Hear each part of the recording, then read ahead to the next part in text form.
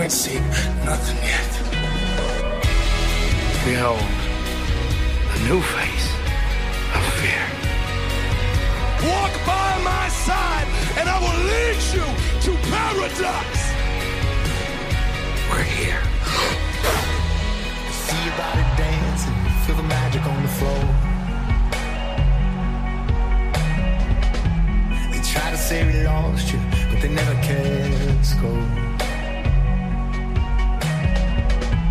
You never had a last time, you couldn't outshine. You gave us everything, and now your memory's mine. This is the Firefly Funhouse. You know who you are, you all they ever know. You shine on, you shimmer. You want to see my secret?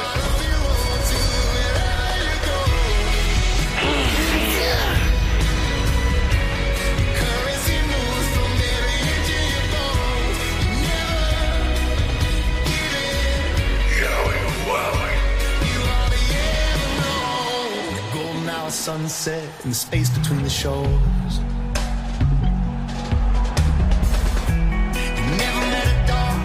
You couldn't outshine. You left us everything, but still you're leaving us more. I can truly say that I have the whole damn world in my hand. Never give in. You are the end. I would like to welcome you all to the era of Wyatt. This is my favorite new toy. This is such good.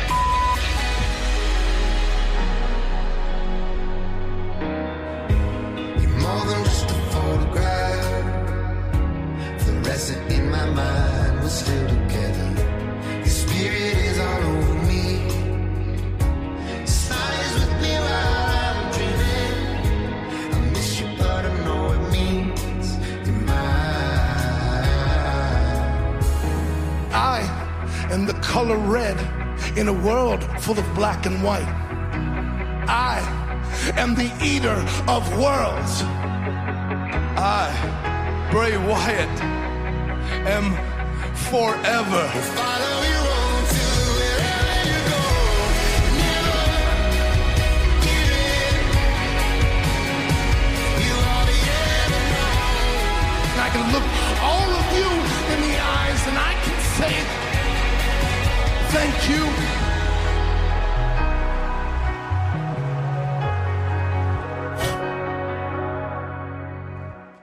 Hey everybody, it's Kenny McIntosh here. We're doing a special podcast here on Patreon about the life of Bray Wyatt, when the Rotunda, who really sadly passed away yesterday at age 36.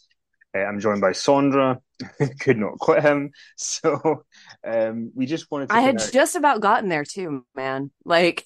Well, it's funny, I was on the phone to Finn today, and I said, the thing is, although recently the stuff has been dire on TV, right? Like, if you're honest, it has been, right? It But was, yeah. But the thing with him is, whenever he comes back, you're kind of glued again every time. Yep. No matter how many times there's a bad segment or a bad run or whatever. So, and I don't really know anybody else who I could say that about. He would always just draw you back in, right? Like even this most recent return, I didn't let myself get as invested as I have before, because the thing with Bray Wyatt, I know that obviously I was critical of his recent work, and I think that like I don't undo that. Like I stand by some of his recent on-screen stuff not being great, but like there was a long time where Bray Wyatt was my favorite wrestler, right? Like, this. Like, I cried when The Undertaker beat him, and now I'm especially, like, more angry about it because he never got to rise to the heights that I think he could have. But there was no one who was more invested in Bray Wyatt lore than me for a long time, right? Like, I mean, I will point to that 2013 2011, the FCW promo where Eli Cottonwood is standing behind him and he debuts the character and talks about burning his dad's shrimp boat down and stuff that he did like drop references to throughout the years. Like, I mean, I've seen that so many times, and all of the Bray Wyatt headcanon came from like watching the character from its infancy. And the whole thing is just such a obviously really big tragedy. I mean, he had like young kids that he left behind, and everyone's talking about his wrestling legacy. And I think his wrestling legacy is really complicated. It makes me really wish that he had gotten a chance to do a movie or something to harness that creativity that was put into the Firefly Funhouse match with John Cena. Mm-hmm. Yeah, I mean, it's a tough career because he had the run in NXT where he was, like a total revolutionary talent in terms of what he was doing. Because it started in FCW. Like, people forget that this character predates NXT. Yeah, and then he was kind of one of the move overs, right? Where and then when he came, because I can only really talk about his main roster stuff because I don't really know as much about the NXT stuff as you do. But when he came to the main roster in 2013, and he had the feud with Kane, and even though that Inferno match or whatever it was called at SummerSlam 2013. Oh gosh, it wasn't called Inferno match. What was it Ring called? of Fire. Ring of Fire. Let me just check here. What was the name of it? It was called. It was Fire, though, wasn't it? It was Fire. It was Ring of Fire match. You were right. Okay. Even though that match was dire, right? It was, but like to your point, Undertaker. Sometimes Undertaker was never about a good match. It was about this over the top character, and that's how that's people. There's a reason that people loved Undertaker because they connected to how wacky the character was, and people kind of love supernatural type stuff and otherworldly type characters, and he kind of felt like that. And Bray Wyatt could have been the next coming of that, and I think where they did him a disservice, because I think a lot of the rambling of Bray Wyatt's like later promos and stuff are kind of on him because he didn't have an end game, but I think the end game that he had in his head never matched up with the booking because they were never willing to make him the top guy until after they'd already nerfed him. Do you think part of it is that if he came in, he obviously beat Kane, and then there was the John Cena feuds, which somebody had posted this morning or last night, I can't remember what it was, the Eminem legacy video, which I'd totally forgotten about, which was so good. Oh, I forgot about that too, yeah. But like, I feel like he was, because I looked it up, he would have been when he was, when he was doing the stuff with Cena, he would have been 26. Mm-hmm. Is it maybe just that the system was set up that somebody who was that young they were never going to push somebody at 26 or 27 to beat these like bigger names, but that's kind of the fault of them for not having for setting up that system that was kind of designed to fail. Well, yeah, and I mean that was the peak time where they were really focusing on veterans coming back for WrestleMania, and it was the perfect storm of getting me to hate the Undertaker, right? Because he would always come back and then face somebody and then leave, and then CM Punk called it out, right? He was just like, well, what does that do though? Like, yeah, maybe that helps continue to ensure that we have another fucking Undertaker match next year, but that's kind of it, right? For people like me that weren't invested in his legacy. And I remember at the time of the John Cena feud, like Cena was so unstoppable because that was like, in the time of Lol Cena wins and Lol Cena won. And I remember the WrestleMania match being egregious, but what was more egregious was the cage match that they had. Was that on Raw or Payback? Was that at Payback? Maybe it was afterwards, right? Yeah, when Bray Wyatt technically got the win, but like everybody looked like dog shit. Yeah, because they had two more matches. They had the one.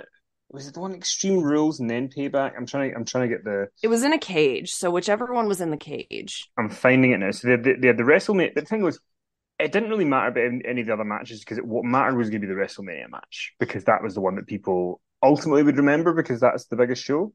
Mm-hmm. So the cage match was Extreme Rules, which was the month after. Yeah, because so Cena wins at WrestleMania. Then the next month at Extreme Rules, Bray Wyatt wins in the cage match. But do you remember how he won? Did he not just crawl out? Oh no, he just walked out. Yeah, because John Cena absolutely nerfed Brody Lee, Luke Harper at the time, obviously, and Eric Rowan. And I remember the visual of Eric Rowan and Luke Harper's on top of the cage trying to interfere, and Cena just does away with all of them, including these two monster men. And then I'm trying to remember, did Bray hit him with something or he hypnotized him or something, didn't he? And then he just walked out the door. Let me just check. Wasn't it a spooky situation? Yeah, because then it wasn't when he beat Dean Ambrose by ghost, but let me read out the results here. So Steel cage match, John Cena, Bray Wyatt. During the match, Harper attacked Cena on top of the cage, resulting in Harper falling into the cage. Cena did a super AA on Wyatt. Harper broke it up. Rowan attacked Cena on top of the cage. Cena performed a diving leg drop bulldog on Harper and attempted to escape through the door, but the arena lights went off. When the arena lights turned on, a demonic child appeared, singing "He's got the whole world in his hands." That's right. It was Spooky Kid. Cena performed Sister Abigail on Cena and escaped through the door to win the match. So he couldn't even pin him after the Sister Abigail? Nope. Just walked out the door. I remember being raging. I remember it being one of my essays to you and Robert. Yep. Just being like, I'm so angry. He just beat them up and like he takes all this damage and then he just like pops up and like, and I was like, my first realization of why Super Cena is a problem, right? Was and then that right around then. And then the final match is Payback, where Cena beats him in the last man standing match. Mm-hmm. And it's like, but I think the problem for Bray was, and I get why the Undertaker thing was so egregious to you. I don't necessarily think that's like an Undertaker problem. I think it's more a WWE problem where they. I think it's a WWE presenting the Undertaker problem. Like, I do not blame Mark Calloway for that decision. I blame WWE for that decision. Yeah, because if they knew he wasn't going to be able to come to TV, like Undertaker was not going to be at TV between WrestleMania. He wasn't going to be in the build-up, right? And it was only going to be Wyatt. Well, then, and so Undertaker knew he was going to turn up, and he kind of was going to get a win because otherwise, because he'd lost the year before, and they were giving him a win back that they shouldn't have booked it against Wyatt. Yeah, and then Wyatt got injured that day, so then it became like the match wasn't. And the match wasn't even that good. Yeah. It's the only time we're on Inside the Ropes podcast didn't go out because it was so negative that I was so angry. We felt like we were going to alienate our Patreon subscribers because it was just like critically acclaimed WrestleMania that everyone loved, and I hated it so much. Yeah, so much. I need to find if I still have that recording somewhere. It's very funny. It is very funny. It's like, it's me crying and being like, I hate everything. Everything's so bad. And you're like, Sting. And I'm like, it's terrible. Oh, yeah. There was nothing. I mean, you know, like, you've got things. Fuck the NWO. I don't care. I hate them all. You know, you've always got like things in your back pocket where you can like get your podcast partner back in the game, you know, to make them happy. Nothing is going to make you happy.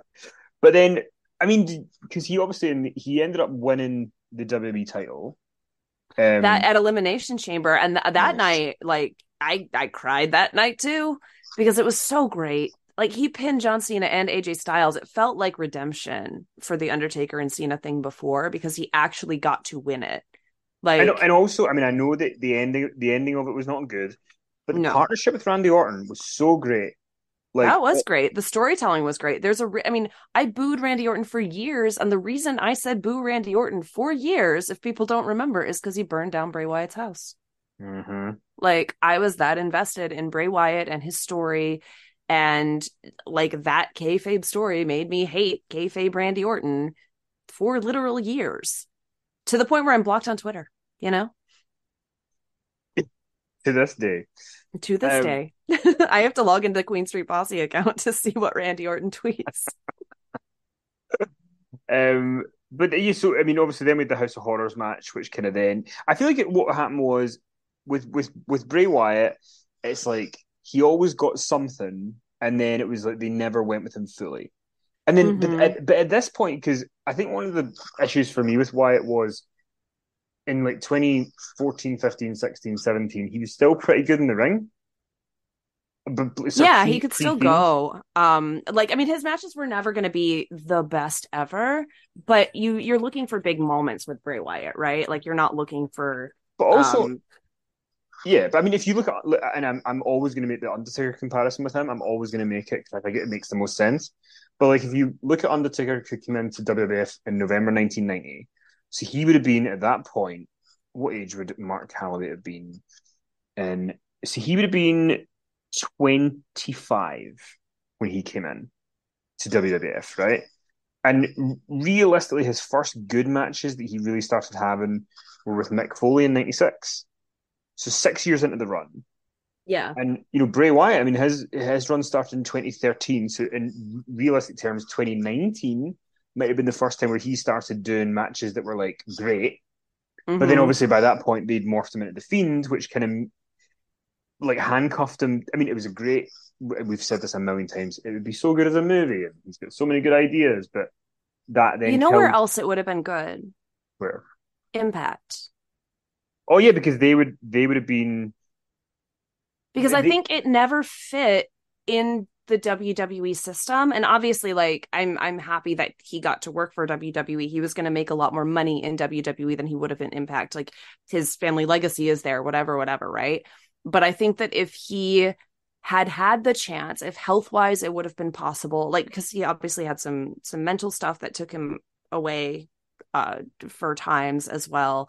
Um, if the stars had aligned to let him really explore that creativity in a system that wasn't as corporate and shiny and sanitized as WWE, I think it could have been magic because Impact's a company that, let the Broken universe shine, right? And I don't know how much longevity it would have had, but I feel like he never got a chance to tell the story that was in his head. And that's why we were so critical of him and him being part of I don't know, the issue of it not really making sense or jiving, right? But it seems like he had a really great story in his head, and I wish we would have gotten a chance to see it. I think the closest we ever got was that Firefly Funhouse match. Well, let's just go through a couple of because obviously we're just talking about the wrestling stuff because that's all we can really talk about. Mm-hmm.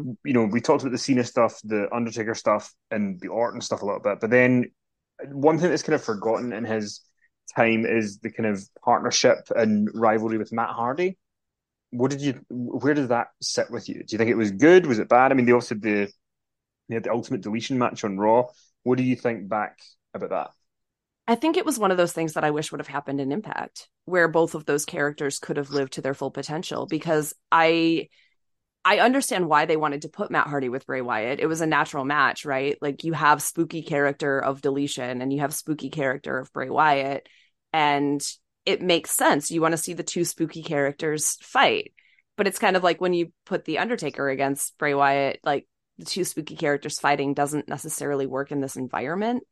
And because woken Matt Hardy never felt quite the same as broken Matt Hardy, like it just felt like something was missing. Like there was a raw edge to it or something that was there in Impact that wasn't in WWE, probably just because of overproduction and just like the system's not made for it, right? Um, it was underwhelming, and I didn't come away with it with like a great feeling toward it because it just felt like I don't know. It felt fizzled. Like there was something missing for me in that feud. Yeah, I think there was a lot of potential to it, but then because you had the kind of thing of WWE were doing the woken thing, but not the broken thing, and Mm-hmm. then I mean I did like his big apron that he had, Yeah. and then obviously he became the Fiend in 2019. We were very lucky to be there at Yeah, SummerSlam. I found it. I still have the video on my phone from like that little snippet of the entrance when I was sitting with you and KJ in Toronto, and I'm glad that I have that. And I found the pictures from 2017 before the ring turned into maggots.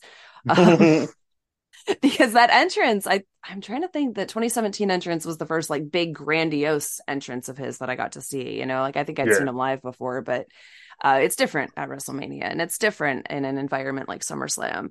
So getting to see him come back and getting to see the Fiend debut and all of us being like, what the fuck is going on? He's carrying his own head as a lantern. Like maybe this time it will be great. And it was for a Um, little while. I thought the Firefly Funhouse stuff was great. I actually have my Firefly Funhouse box next to me right now. Just like, I mean, it's one of my most favorite live experiences was that just that whole thing, that yeah, SummerSlam entrance and match. But then, I mean, that then I think ultimately this Fiend is this double edged sword because it gave us the Firefly Funhouse match at WrestleMania 36, which mm-hmm. was like, I mean, Phenomenal. yeah, I mean, because you know how like there's that whole thing online, the debate about cinema, wrestling being cinema and stuff. Uh-huh. But like that was cinema. It That was. but it also I think there was so much bad in that, like the red light during the matches, the Seth Rollins stuff. I mean, the problem Well, with the thing because was, again, they see spooky and they either overdo it to the point where it just looks too hokey for words, or it just doesn't fit with your other characters, right? Like, why would Seth Rollins be cowering in fear from this guy? And then, like, I thought the stuff with Brian was good, and I mean, we didn't even talk about Brian joining the Wyatt family in what, 2013? Yeah, late 2013, early 2014, that Like, whole I bit. mean, that really helped in the ascension of Daniel Bryan in WWE too, like on his way to superstardom, accidental superstardom though it may be. But then, Like, the thing with the Fiend though is the Fiend did kind of ruin everybody he worked with.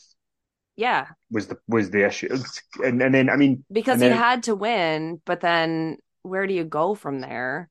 and then of And course, it always seemed like every time he won and every time he lost, it didn't really matter to him. And I think that's where the character stuff started to fall apart, was that he was never affected by loss. Like, he loses to the Undertaker and he comes back and says, I've got the whole world in my hands. Well, no, you don't, because you lost and you should care about that, right?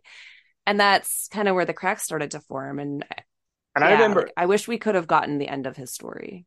I remember really vividly, like, because there's loads of stuff you forget because there's so much wrestling all the time.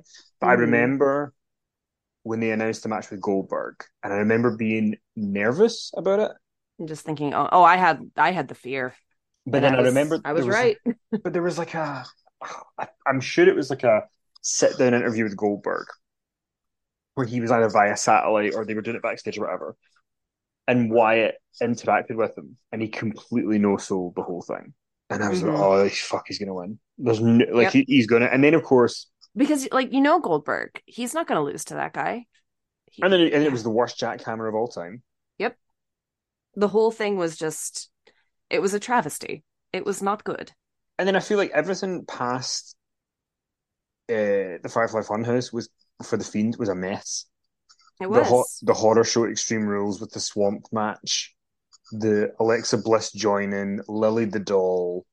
And it nerfed Alexa Bliss for a while too, right? Because she was trying to do this whole Lily thing, and it was all supposed to be with Bray, but then Bray wasn't there, and then Bray got released, and then Alexa Bliss had to still have a doll forever, and it kind of felt like making a photocopy of a photocopy of a photocopy of a story, and then you couldn't really make out anything that was going on anymore, but they wanted to hang on to it because they were like, people love this and we're selling a lot of merchandise.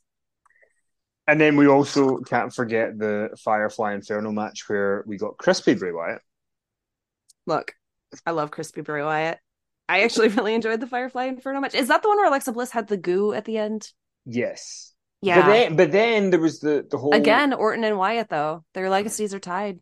And then they have that match at WrestleMania where Alexa Bliss comes out of the big box. I think that's maybe where the goo is, though. That's where the goo was. Yeah. But that was also terrible. And then, of course, so he gets released on, I think it was like July 2022, something like that. And then, July 2021? It was 2021. He was gone for over a year. And then he comes back. I mean, that Extreme Rules comeback was amazing. As always. Incredible. And like the White Rabbit clues before it, kind of leading to stuff like, it's going to be Wyatt, but they had enough teases that it could be somebody else. That was really cool. Again, really creative stuff that didn't have an end game. And then, he killed LA Knight for a while with the pitch black match. Then he had the thing where I was live for Bray Wyatt's last match. Yeah. And what give us just this kind of summary live of what was it like? It was bad. But did people in the arena like it? No. Everyone was kind of quiet. Everyone was either going to get drinks or just kind of like, what's going on? Because it looked really cool on TV. It did not look cool in the arena. It just looked like, I don't know, a black light shining on a toy set or something. And we had decent Royal Rumble seats. It wasn't, I think we were tier 1. And it wasn't that good, and it was underwhelming. And like when Uncle Howdy and the puppets appeared atop the thing, I could see it, and I saw the dive kind of was like the opposite side of the arena, so I didn't really see. But then, like, watching that back on TV, you see that he missed. It's a shame. Like, it just felt like such a whimper of a way to go out before he obviously ultimately was going to build the feud with Bobby Lashley that never happened.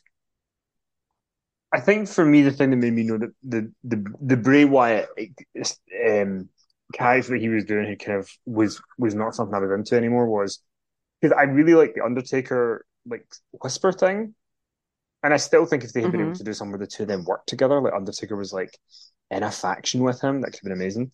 But obviously, they were never going to do that. And I then mean, they had the whisper thing as like, oh, this is me finally putting you over or something. But it just felt like too little too late to me. Like you had such a special talent on your hands, man. but then remember when it was like, oh, somebody's gonna be facing Wyatt at WrestleMania, and you're like, oh god, that poor fucker's gonna be screwed, whoever they are. Mm-hmm. But overall, I mean, I think in terms of the last 10 years, I don't really think there's anybody who's been more creative with character stuff than him. Yeah. Although a lot of it has been insane and made no sense and kind of made you want to like bash your head against the wall. Well, it's like he needed somebody who understood the character, and then he also needed people around to work with that would have highlighted the character instead of, they were caught in a bit of a double-edged sword where he's a top star that makes them a lot of money and they want to present him because people want to see him on TV, but they don't want to sacrifice any other top stars to him, which makes sense because for a while they were doing that with The Fiend, and it just kind of felt Yeah. like he was nerfing everybody, the way that he just didn't fit. Like he did not fit in the WWE landscape. He was too creative for it, but also needed somebody to rein in some of the stuff because it felt like he had a lot of ideas about dropping clues and like his tweets about like, hey, I left a secret coded message in 8 promos from 2013 or whatever, and nobody ever found it. And then he tweets the lines out. And I know which promos he's talking about because, like I said, no one was more attentive and obsessive about combing through Bray Wyatt lore than me, right? And so to see the message all lined up and to be like, oh, that's what he was talking about when he said this, and it seems like he had an idea in his head, but it didn't fit in the WWE landscape, and I think that's really unfortunate. Yeah, I think it is unfortunate, and I think the one thing I'm quite sad at, and this is just like a selfish thing probably, is that we never got the sit down interview with Bray Wyatt. Yeah. Sort of because he was never able to sort of explain his side of everything. Mm-hmm. And I remember when he'd been released, and like I never got as far as me talking to the person, but I knew the person who represented him, Mm-hmm. and I just was like, if I book him, he's never going to give me the story because Right. he knows he can go back, and if he goes back Mm-hmm. and he gives me the story, then and I've been burned with that before. I don't need to be Yeah. burned with that again. But I think it's a shame that we didn't get to hear his, because there's like things he could have told people about or explained to the crowd about what this was meant to be. And we're probably never going to get that now because I don't think anybody else probably understands any of it.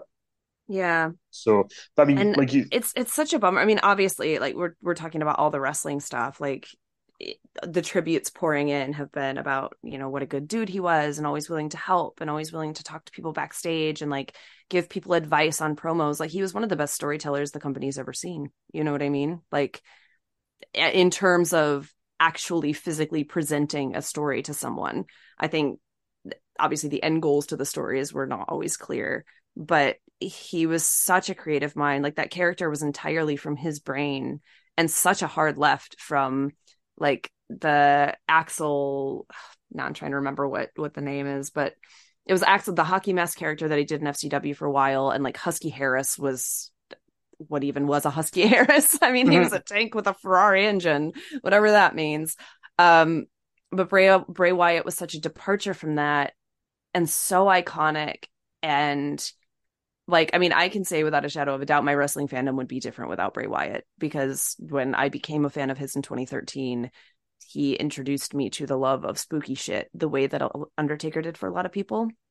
And I think that's why I was so devastated when they didn't make him the guy, because he was just at the wrong time. Like, I feel like if he would have debuted now and had the same career now, I think it would have been much different. yeah, it's really sad. It's really sad that he's 36.